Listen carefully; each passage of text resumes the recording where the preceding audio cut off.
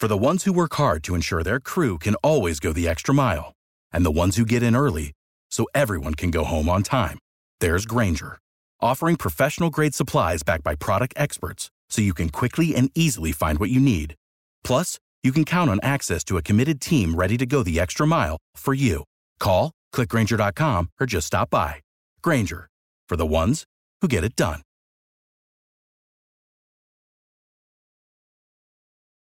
The god of mischief is back and better than ever. Loki. Wow, great to see you again. Critics agree Loki Season 2 is marvelous. Great. And it's finally here. How much do you know? Let's assume I don't know much. A mind-bending adventure. Spectacularly cinematic. I've been waiting for a moment like this. It surpasses all expectations. A little over the top, don't you think? I thought it was spot on. Loki Season 2. Now streaming only on Disney+. You are listening to Habsent Minded, brought to you by Habs Eyes on the Prize.com.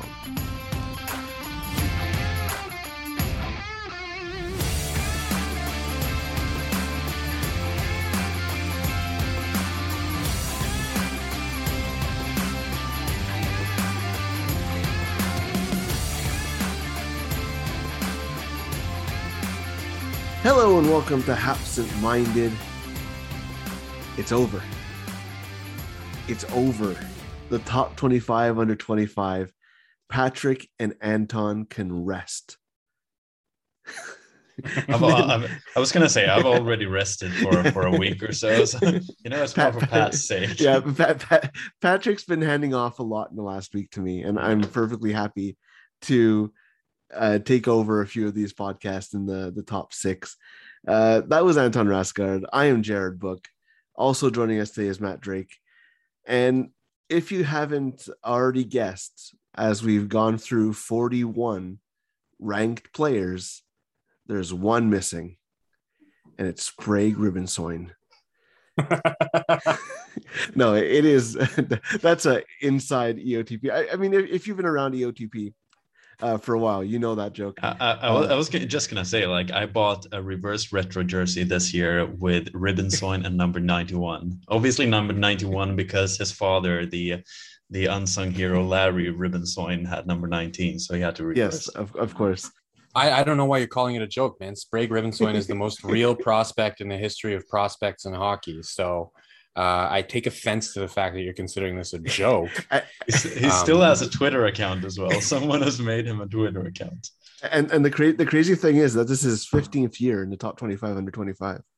Yeah. How long have you guys been around for that? I've only been around 7 years. Okay. Sprague is from before my time. Oh. Yeah. So yeah, it's been a while. How long has Matt been around? I don't even know that. I have been around for too long. I've been around since 2012. So I was here when Sprague first came onto our radar. Oh, yeah. It's funny because at the Bell Center this past year, in the press box, the places near the center of the ice where I usually have sit is it right across from the Ring of Honor or whatever they call it, Builders Row, I think is what they call it. And right across from where I was sitting one game was Sprague Cleghorn. And it made me think of our friend, Mr. Ribinsoin, in there. But yes, enough beating around the bush.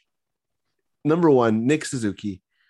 Not really a surprise, I don't think. I think it always was going to come down to whether it was Nick Suzuki or number two, Cole Caulfield. But for the second year in a row, Nick Suzuki is the number one player on the top 25, under 25. What are your thoughts on the process and Suzuki being number one? Well, I mean, it was unanimous, which I mean, last year it was almost unanimous. I think we had one holdout that ranked him third. But this year, obviously, he got unanimous and it's deserved. I mean, he's a ridiculously good hockey player.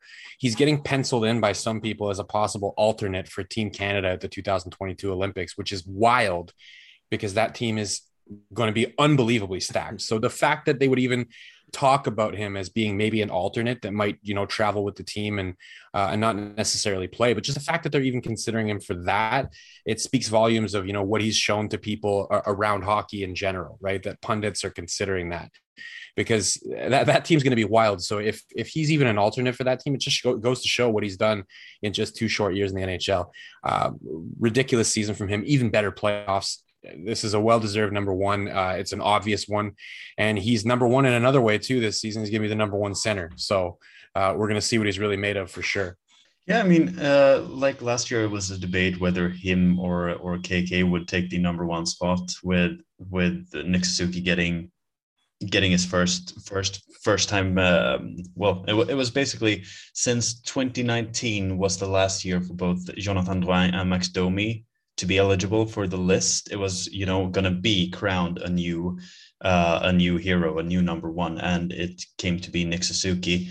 I don't think anyone on staff had Kotkaniemi at one. Maybe one had, but it was still, when you see this season and you see, not to think too much about Kotkaniemi now that he has already left the organization, but you see that there is a more polished game in Nick Suzuki, and you can see that he develops for each year. I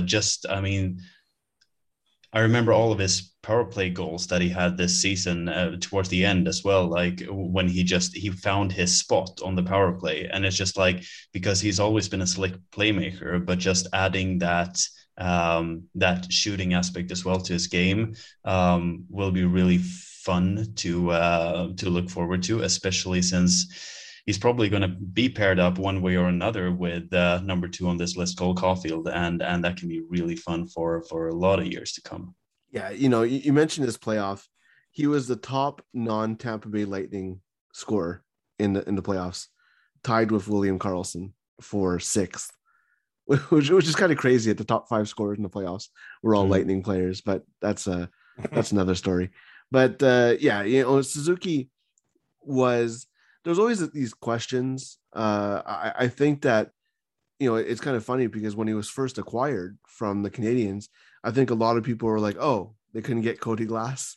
And now I don't think wasn't the story as well that the Canadiens asked about Cody Glass? I don't know if that was true or it was just a rumor, but that Vegas said, hell no, we're not going to give you Cody Glass because he's our most well-touted prospect and we want to keep him and we want to keep Renstrom. But Suzuki, it could be all right. Yeah, I think that's probably I think there was rumors that was the initial ask. I think. Maybe it was a Jedi mind trick, and he's like, "We really, really want Cody Glass," and then they were like, "No, we're not giving you Cody Glass." All right, well, I guess we'll take Nick Suzuki. Well, I mean, if they had loved Nick Suzuki so much, they would have taken him at 6 that year in the draft. So, like, there was a reason why they chose Cody Glass first. So, obviously, none is left for the Vegas Golden Knights right now out of their first round picks from that year. So, because Glass got traded for Nolan Patrick, right? Yeah. If I recall correctly, the knock on Suzuki back in that draft was the typical one, which was size, which is kind of ridiculous when you think about it now. Because, I think. And the thing about that is, number one, let's start with the size. He's got pretty good size. I mean, he's 5'11" and he's over 200 pounds. So he plays a pretty thick game. He's hard to knock off the puck. And let's talk about the skating, right? He doesn't look like he skates that fast, but he does. He doesn't look like he skates that fast. When he has the puck, he changes pace and he adjusts his speed a little bit to kind of throw defenders off. So he slows the game down at will. He's actually a pretty fast skater. And in my opinion, anyways, I think he's one of the better skaters on the Habs roster. I'm not going to say the best because they've got some speedsters like Byron and Anderson that can really fly. He can't beat one of those guys in a straightaway race, but he uses different types of tools in his skating that I think got him overlooked as well, in addition to the size aspect. But the fact that he can put all that together with his puck handling and his passing abilities is really what makes him an excellent player. And I think that he just kind of got overlooked in that draft. I don't think it was just the Habs. I think a lot of teams overlooked him. And if they had to redraft, I think he's probably going top 5 in that draft. I would think. I would think so. I'm you look at the top end of that draft. I mean, I don't even think you would take Nico Hischier or Nolan Patrick. Hiskinen, Makar, I think those two guys are at the top of any redraft. Pedersen as well. But then you have Cody Glass, Elias Anderson, Casey Middlestat, Michael Rasmussen, Owen Tippett, Gabriel Velarde, Martin Necas. I mean, most of those guys, other than Necas, I mean, they've done practically nothing in the NHL, right? After Pettersson. Pettersson was 5, Glass was 6, and then you had Anderson, Middlestat, Rasmussen, Tippett, Velarde, and Necas. I mean, yeah. There's no doubt Suzuki goes ahead of those guys. And then if you look at guys who are drafted behind them, there's no one really that sticks out in terms of top prospect. I mean, you know, Jason Robertson was a second round pick, but even then I think Suzuki's ahead of him. So yeah, you're looking at a definitely, I would say top 3 or top 5, top 4 for sure. Right. I mean, Heiskanen, Makar, Pettersson, Suzuki, I think are the top 4 guys from that draft. And you can argue about the order for days on end, but I think those are the 4 that you're going with. Because I think that Suzuki's ahead of Hischier, definitely ahead of Patrick. And, you know, the other guys, you know, Suzuki is put up better numbers and Necas is good, but not Nick Suzuki, right? But is Suzuki better than Drake Batherson?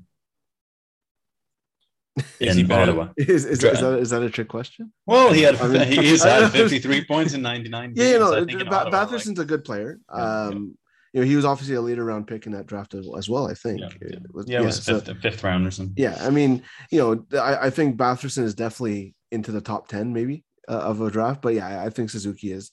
I mean, I was just, the only reason why I was asking was because I was looking through the entire draft, and he's the only one who's really, he's the only one who's really performed out of the second round, and like later. The only guy who was drafted after Suzuki who has more points than him to date is Robert Thomas, who was drafted in 20th, and he has played 40 more games and he has 5 more points. So he also has a Stanley Cup. So I think if you would have asked me 2 years ago, I think Thomas probably would have been ahead. But I think at this point, it's pretty clear. I was going to say, like, that's normal as well in a talent development. When you're like 20 and 22, it's normally a big difference. There should be a big difference. Yeah, you should have more meat on your bone when you're 22 and you've established yourself in the league. Then you know more what kind of player you could become and what you can be moving forward. Yeah, in fairness too, I mean, you know, other NHL teams, when Nick Suzuki was first in the top 25 under 25, he was 5th, behind Max Domi, behind Jonathan Drouin, behind Jesperi Kotkaniemi, behind Ryan Poehling. And he beat Kotkaniemi in the voting this year. He beat Poehling in the voting this year. He would have beaten Drouin and Domi in the voting this year if they were eligible. Obviously, they're older, but I think that they're, you know, there aren't that many players, and, you know, let's put it this way. If you're looking at the Montreal Canadiens at all, whether you're looking at top 25 under 25 or over 25 or whatever, there's no one you take over Nick Suzuki. I don't think. You could maybe argue Jeff Petrie, maybe. But I mean, yeah, there's no question that Nick Suzuki is the best player on the Montreal Canadiens right now. I mean, you can argue maybe Gallagher if you want to, you know, take somebody from the team, but I think in terms of skill and youth and potential, it's without a doubt Suzuki. And, you know, for me, the whole Suzuki Caulfield debate is like a better version of Gallagher Galchenyuk, right? Because you have the winger who scores goals, a little undersized, and you have the center who is a number one center or expected to be a number one center. But I think that Suzuki is a better player and prospect than Galchenyuk was at his age, even though Galchenyuk had that 30-goal year. And Caulfield, I think, is a better prospect than Gallagher. I'm not saying he's going to become a better player in Gallagher. I think he probably will be, but at least as a scoring winger. But I think that it's just an elevated, you know, Gallagher was a 5th-round pick. Cole Caulfield was a top 15 pick. They're not the same.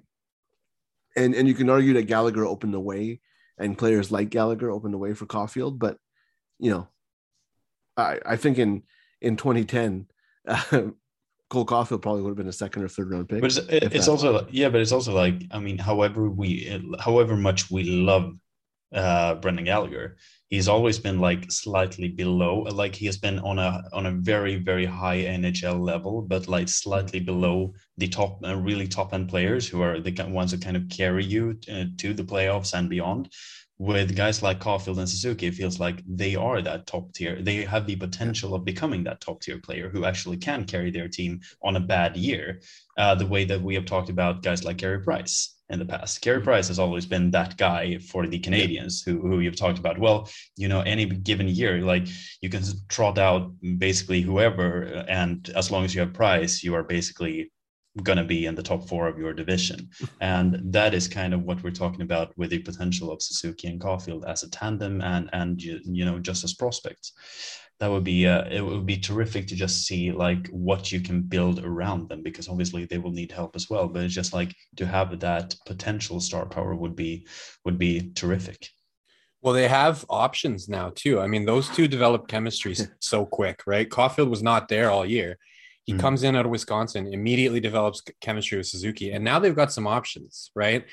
I don't know who I want to see on the other side. I think it comes down to 2 people. I think it comes down to Mike Hoffman or Tyler Toffoli. I lean towards Tyler Toffoli because he was on an over 40 goal pace last year. At one point, he was on pace for 50 in a regular 82 game season.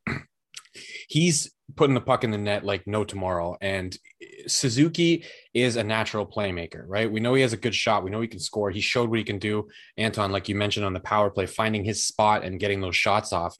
I think you want to give him another goal scorer. So you're going to give him Caulfield. That much is clear. You got to keep those two together for the season. You got to find out what can they develop.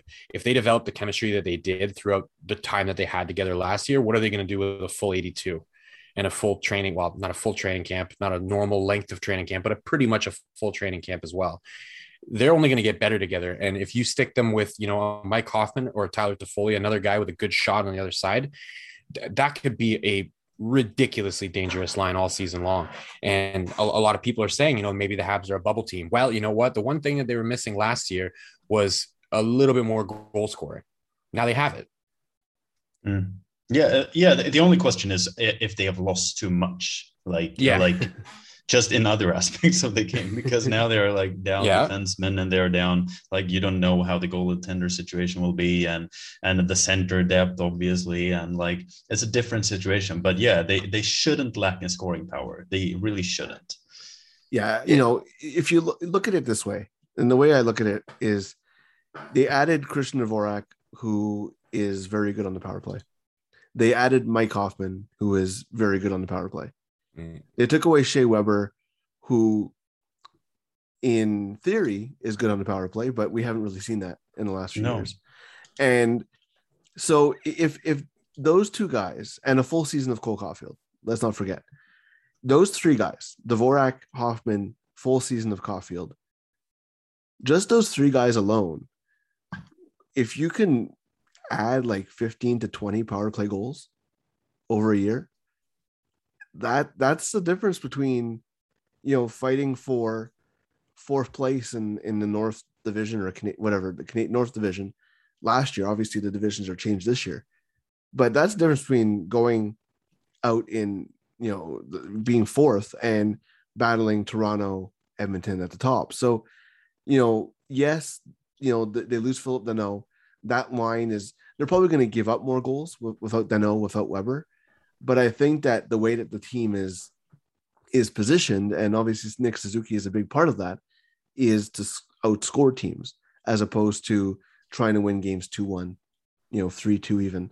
You know, I think you might see a little bit more 4-3, 5-4 games, and the goaltending is going to play a big part in that as well. But if you get the thing about Suzuki and Cole Caulfield is that they don't need many chances to get goals, right? Like look at the game against Vegas, game 3. 38 seconds after Vegas makes it 1-0, they're out shooting the Canadiens 22-4.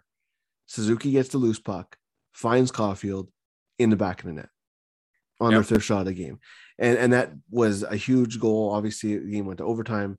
I believe that was the Marc-Andre Fleury game, if I'm not mistaken. I think that's what game that was. But still, you tie the game 38 seconds after Vegas takes a lead and is out shooting you 22-5. That's a huge step. So yeah, I think that Suzuki is going to have an opportunity this year And you mentioned the guys they lose.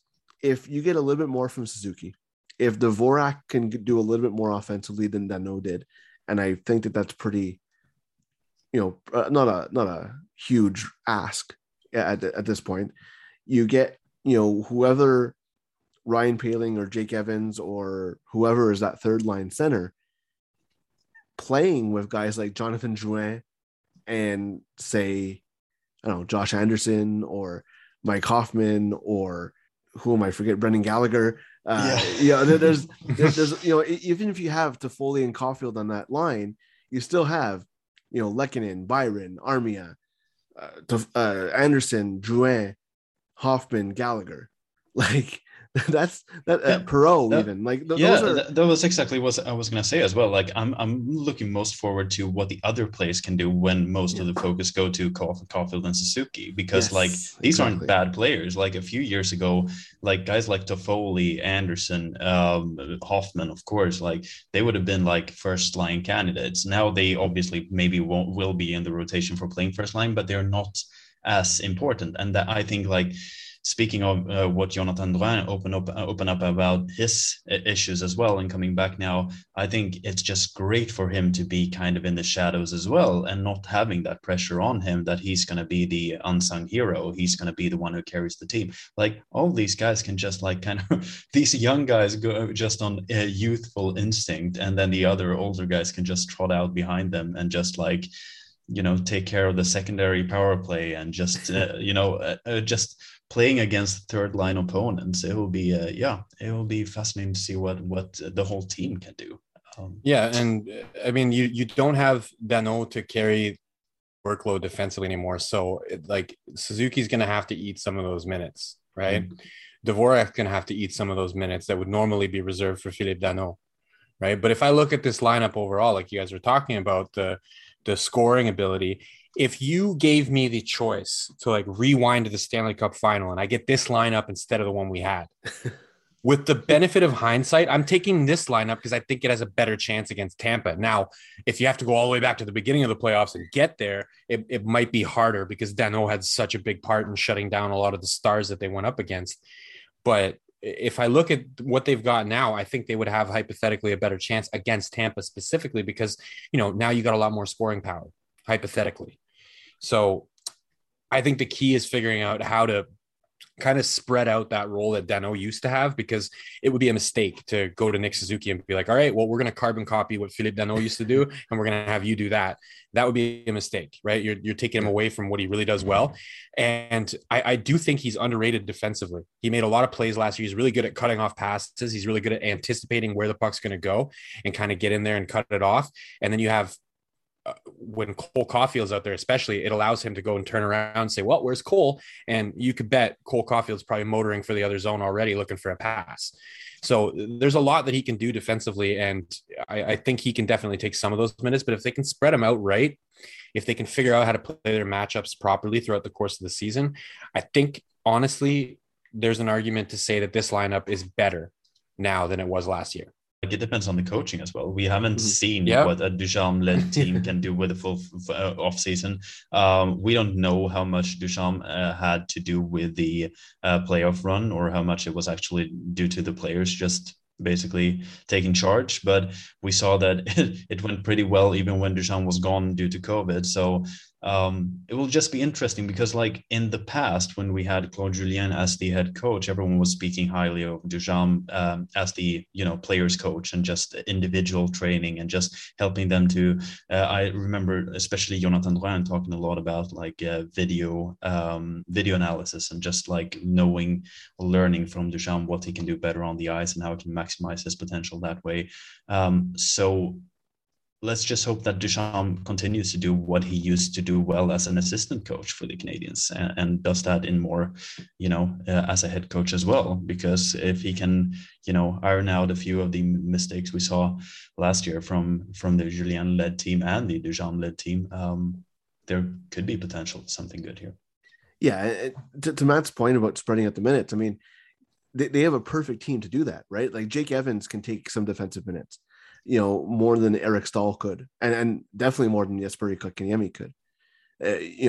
Christian Dvorak, is not Philip Deneau, but he can do what Philip Deneau did, at least in part. And maybe he's not going to dominate possession, but he's definitely going to be able to keep the puck out of your net, or at least take those minutes. And Suzuki as well, he plays on the penalty kill. It's not like he's just an offensive player. He's always been a two-way player throughout his career. And what's really interesting, you mentioned Ducharme, is that this team is not really built to play closure in hockey anymore. No. Right? Like the defense, with all due respect to the defense, you're not going to, shut teams out with a defense that has Edmondson, Petrie, Sherratt, Savard, and then, Romanov, Kulak, Weidman, Norlinder, whatever grouping of, defensemen you want to, whatever order you want to put them in. That's not really a recipe.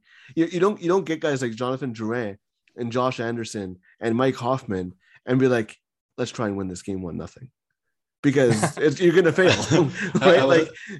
I was gonna say that, and maybe that's Mark Bergevin's thinking as well. He knows that we can't rely on Shea Weber anymore, and these guys are getting up there in age, so we just get really big defensemen, because if we can't defend, at least they can cover a lot of shots just by being big. So they will just stand in the way of a lot of things. But yeah, it certainly seems like they have asked for more firepower up front, because that's where all the assets, most of the resources have gone in the last few windows of transfers. Yeah, it's going to be like, this training camp is going to be fascinating for me. Like, I just think that there's so many different combinations, and it's going to be very interesting to see how they think the team is going to look right away. And obviously Nick Suzuki, Cole Caulfield both make this much easier than they would have. I'm going to go off the board. We weren't really planning to discuss this, but I am curious. Christian Dvorak is 25, so he's a few months too old to be part of this ranking. Where would you put him? 3. If you had to rank him? 3. Yeah. Like, okay. He's basically replacing Kotkaniemi, right? Yeah, but the question is like, I would absolutely take him at 3. I think he has lower ceiling potential. He's 25, so like, even if he was 24, I would say that he's pretty much what you're gonna get out of the player at this point. And I feel like right now, I think he has established himself more as he is a middle 6 center. You could argue that he's a second line center, but that's a more proven NHLer than we have Alexander Romanov in 3rd place now, and we don't know if he's going to be a top 4 defenseman. We hope so, but it's not a given, and I wouldn't therefore have Dvorak be before him, but I would say that his ceiling is lower than Suzuki's and Caulfield's. I'd have to agree with you. I would have him at 3. I would still have him at 3, even if Kotkaniemi was still on the roster. I would rank him ahead of Kotkaniemi, because I think right now he's a better player. I mean, if you look at potential, there's a possibility that Kotkaniemi is going to be a better player than him. But I don't think that's the case right now. I mean, Dvorak had a pretty good year last year on a bad Coyotes team. So that for me is worth something, because I think, you move him over to the Habs, he's going to get probably better minutes. Well, I don't know about better minutes, but definitely I think he's going to have better line mates than he had in Arizona. I mean, as it stands, if I were to project a lineup, if I'm Dominic Ducharme, my top 6 looks like this. It looks like Nick Suzuki with Cole Caulfield and Tyler Toffoli. And then my second line, Christian Dvorak, now gets to come in and be on a second line, and he gets Mike Hoffman and Brendan Gallagher.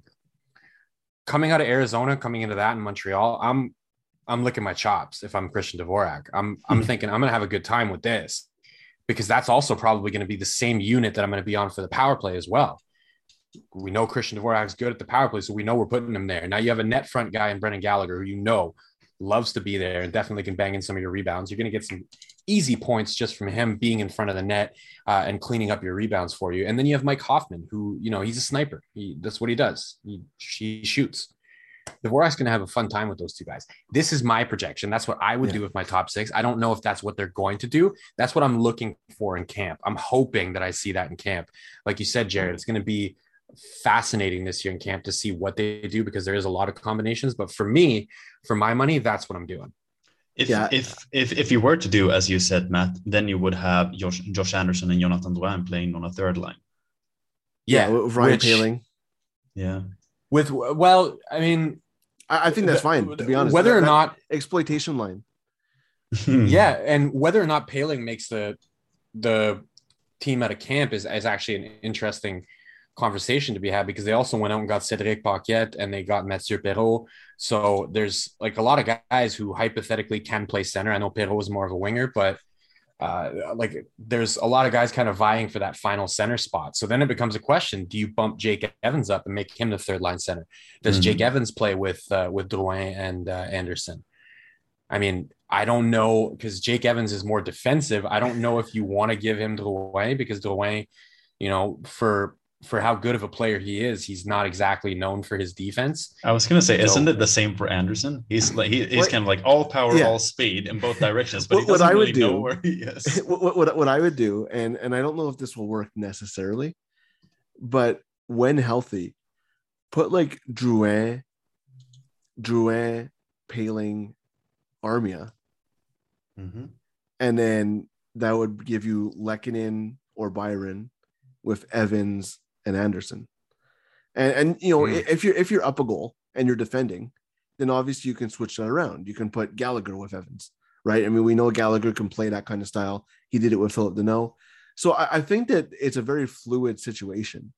But I think that, you know, you want to obviously have chemistry, but I think that it's definitely flexible. And that's what's fun about this, right? Like it's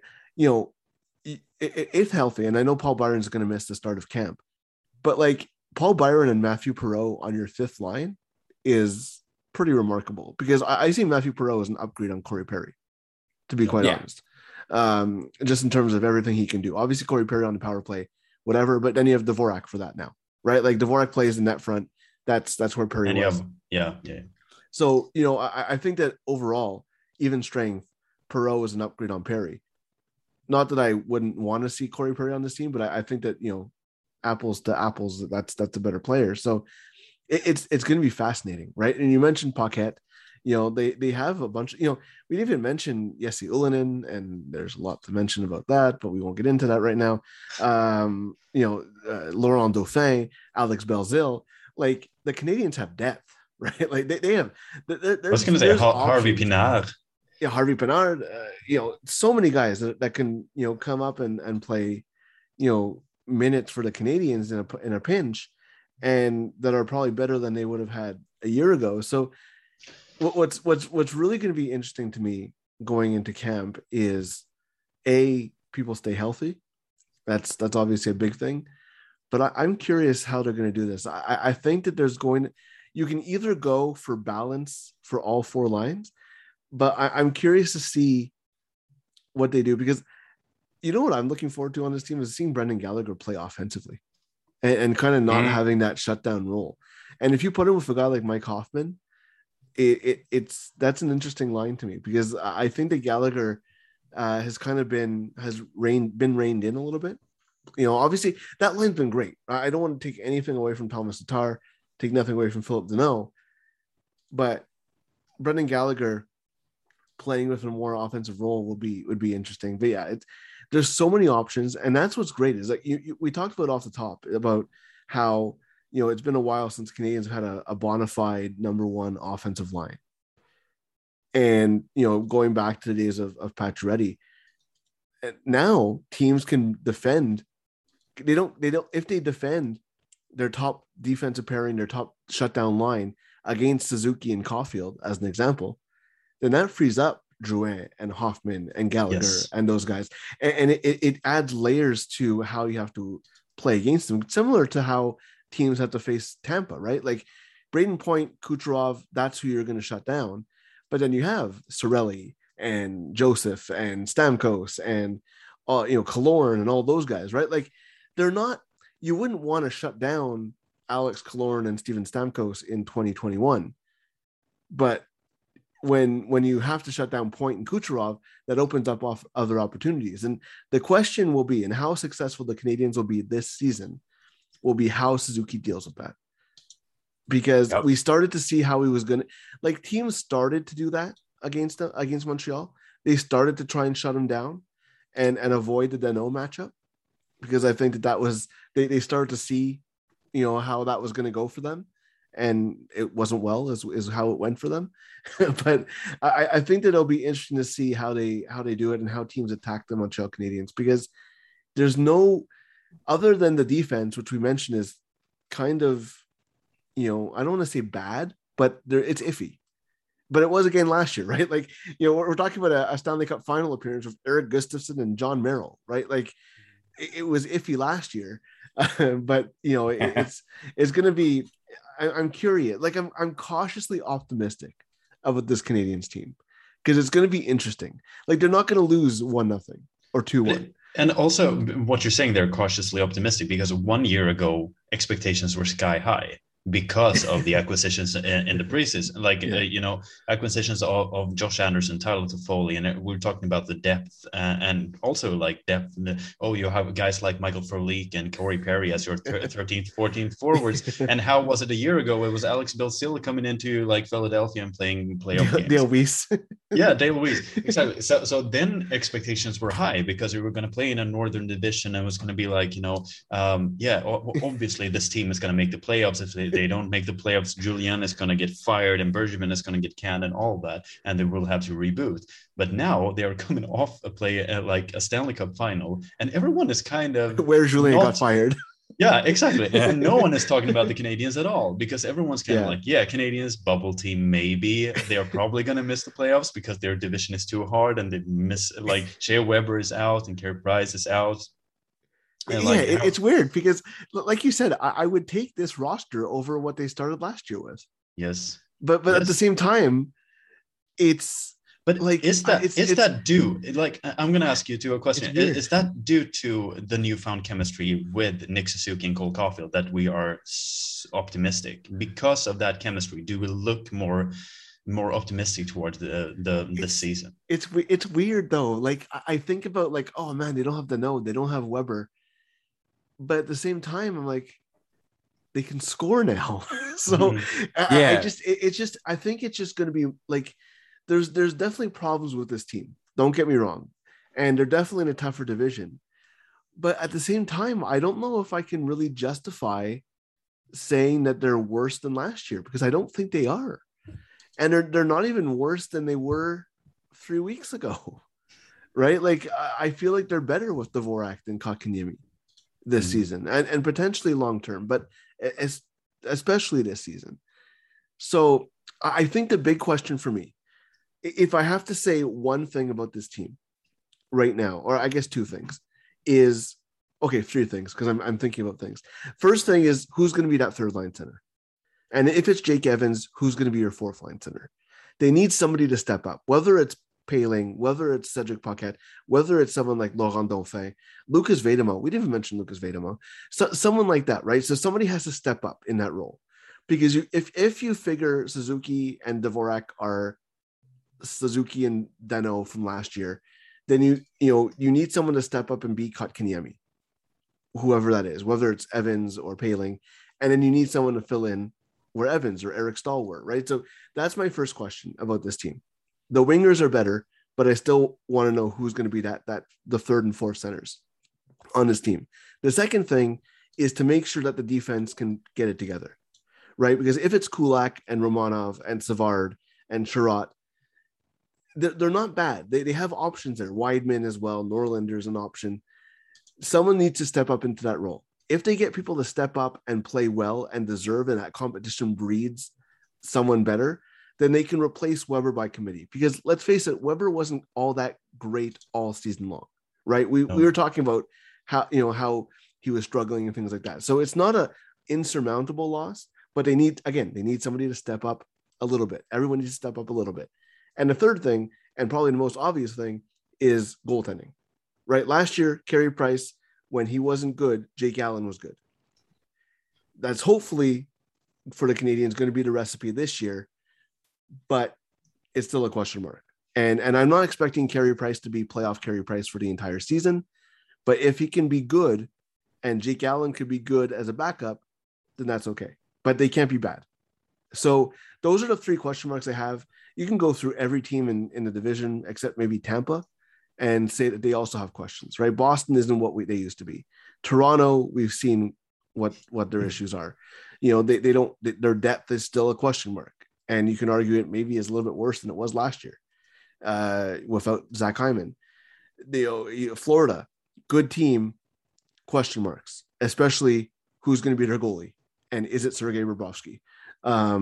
It probably won't be, but Spencer Knight, again, question marks. There's questions throughout the division. Buffalo, Ottawa, Detroit, obviously probably going to be worse than Montreal, but still, they can surprise, especially Ottawa out of that group. I don't think Detroit and Buffalo are going to surprise anybody. But there's questions there, but there's a path, and I feel like I did before the playoffs started, right? Montreal was the underdog in going into the playoffs. And Matt, you wrote about this, but there was a way to beat Toronto if things fell into place. And if things fall into place, the Canadiens can be a good team. They can be, maybe even near closer to the top than the bottom of the division, but there's not a lot of leeway. And I think that's where I'm sitting right now as we talk today. Yeah. I can't really disagree with anything that you just said, but I want to go back to Anton's question real quick. Is my optimism linked to that chemistry between Suzuki and Caulfield? Absolutely. 100,000%. It's almost directly like there's other things too, right? I do agree. Dvorak. Yeah, absolutely. I think we're better off with him. I think the defense, honestly, on paper looks a little bit better to me than what we had last season, even without Weber. I think we can replace Blake. So I agree with everything you just said, but absolutely, a lot of my optimism is directly linked to that chemistry, because what we saw from them was how many regular season games did Caulfield play? 10? And 10, some of them weren't with, some of them he wasn't even with Suzuki. They didn't put those two together. Only one. Yeah, they didn't put them together until towards the end, and then they did it in the playoffs, right? So when Caulfield came in against the Leafs, they put him with Suzuki, if I recall correctly. And they kept him together during the duration of the playoffs. So we're talking about a very small sample size. And in that sample size, they crushed it. They crushed it when the games matter the most against really good teams.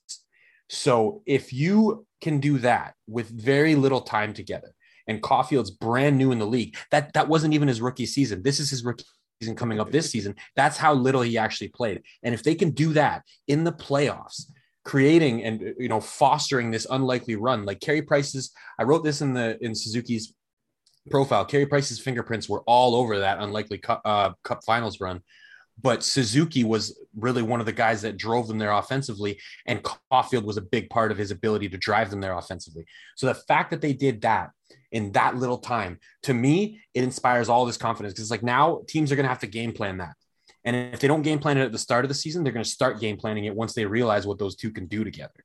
And then once they start doing that, as we talked about before, it's going to open up tons of stuff for the rest of the lineup. If you're game planning constantly to try to take them out of the equation, there's plenty of other guys that can hurt you down the lineup at this point. They're a little bit deeper on the wing than I would like versus center, which last year, it was the opposite, right? We were deep down the middle and not as deep on the wing. So, you take one thing away and something else gets worse. But at the end of the day, that chemistry between those two is going to open up so much for the rest of the lineup, because I guarantee if they're even close to as good as I'm imagining them in my head with a camp together and a legitimate 82 game season, then this team's going to be dangerous. Like we said, they're probably not going to win games, 1-0. We're probably talking about a lot of 4-3, 5-4 games, but it's going to be a fun team. That would be so much fun to write the recaps for those games. So eventful. Yeah. There will always be stuff happening. There were some games this season where it was just like, it was just 0-0 or 1-0 after 2 periods, and we're just like, it's 3 a.m. here in Sweden, and no fans in the stands either. Yeah. But you're not getting those game breaking talent. That's what Suzuki and Caulfield bring, and how far the Canadiens go will be if they can do what they did in the playoffs. Is that other teams are like, we're going to try and stop you. And they're so good that they say, no, you're not. And that's something that's been missing with these Canadiens teams is having somebody when you're down a goal, when you need a goal, to be like, we're going to put you on the ice and we're going to score. And if Suzuki and Caulfield, look, they're still young, right? Suzuki's 21, Caulfield is 20. Like they're still young players, but at the same time, if they can take that step, how quickly they can take that step will basically show us how long the Canadiens will take to get back to being a contender. And if it's this year, great. but if it's not, that doesn't mean they're not going to get there. But it's going to be interesting to see how they face these top talents. Yeah, and again, I think that combination is going to be wild. I mean, this is another thing. I had arguments about this in our Slack chat with David St. Louis, and I said it in the article about Suzuki. I'm going to say it now on the podcast. I believe Nick Suzuki, during his career with the Montreal Canadiens, is going to have a 90-plus point season. And I believe that he will do that with Cole Caulfield on his wing. That's when I watched them in the playoffs last year, the things that they were able to do, like you already brought up that goal in Game 6 against Vegas, right? Where Caulfield does, like, first of all, beautiful pass to get it to Caulfield in the first place. Second of all, him chipping it like that, knowing that he's going to be able to get around the defender and then going roof. That shows how in a split second they can change the game. Like you said, that game-breaking ability, they have that, right? So for me, Nick Suzuki is going to have a 90-plus point season with the Montreal Canadiens, and Cole Caulfield is going to be a big part of that. I don't know how many goals he's going to score, probably more than 40 in order to get Suzuki over 90, but I'm predicting that will happen. I'm speaking it into existence. Well, we know. Trevor Zegras said that Cole Caulfield is going to score 40 goals this year. Yeah, Zegras said he's going to do it, and we know they're friends, but I mean, I honestly, and I don't want to predict this one because I don't want to put that on him. I'm sure Cole Caulfield doesn't listen to this podcast, but if he does, Cole, I don't want to put that on you, but I could see it. I could see him scoring 40 goals. I honestly could. Yeah. What pace was he on? I think he scored 4 goals in 10 games in the regular season, right? And those were his first 10 games. So come on, let's admit that he's going to do probably better than that. But 4 goals in 10 games over 82 translates to 33. Yeah. Right. Yeah. I think it's what's going to come down to. Look, you don't get to 90 points. You don't get to 40 goals if the power play isn't working. And I think that's a big thing, is that the Montreal Canadiens for years now, we can say that for years, have struggled on the power play. You know, they were a little bit better last year, but still not great. But, you know, at least now, and somebody, I forget which one of you mentioned it earlier, but, you know, the second unit won't be the power kill anymore, right? Mm-hmm. Like it's not going to be like, you know, Armia and Lehkonen, and not Lehkonen, but Armia, Danault, and, you know, I don't know if you even remember who they had on there. But yeah, that second unit was iffy at times, but yeah, it's going to be interesting. Look, Suzuki is going to we're going to have this debate probably 3 more times in this ranking. It's kind of hard to say how one's going to pass the other, because I feel like they're going to be linked for the next few years. But yeah, Nick Suzuki, number 1 for the second straight year. And we're going to start talking about training camp and things like that very soon, as we're recording this on Tuesday night. When you listen to this on Wednesday, training camp starts.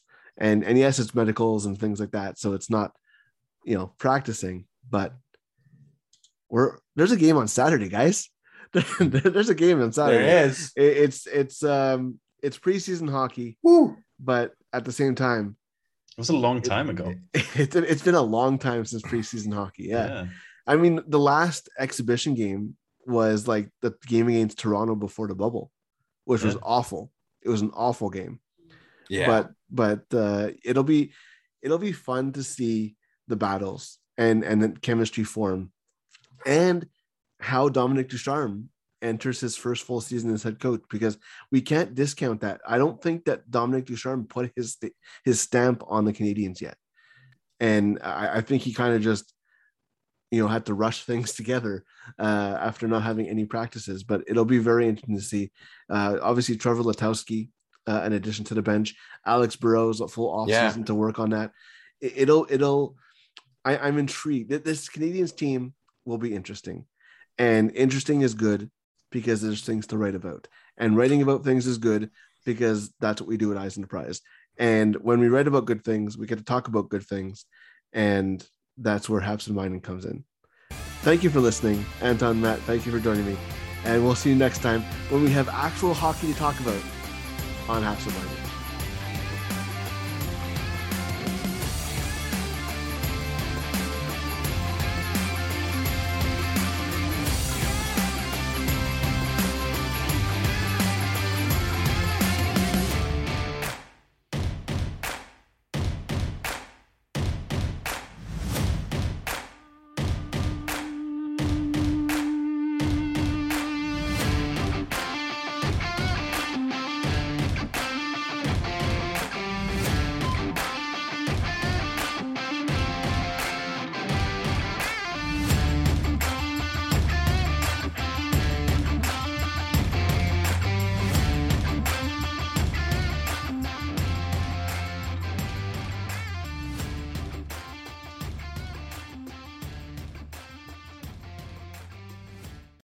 Without the ones like you, who work tirelessly to keep things running, everything would suddenly stop.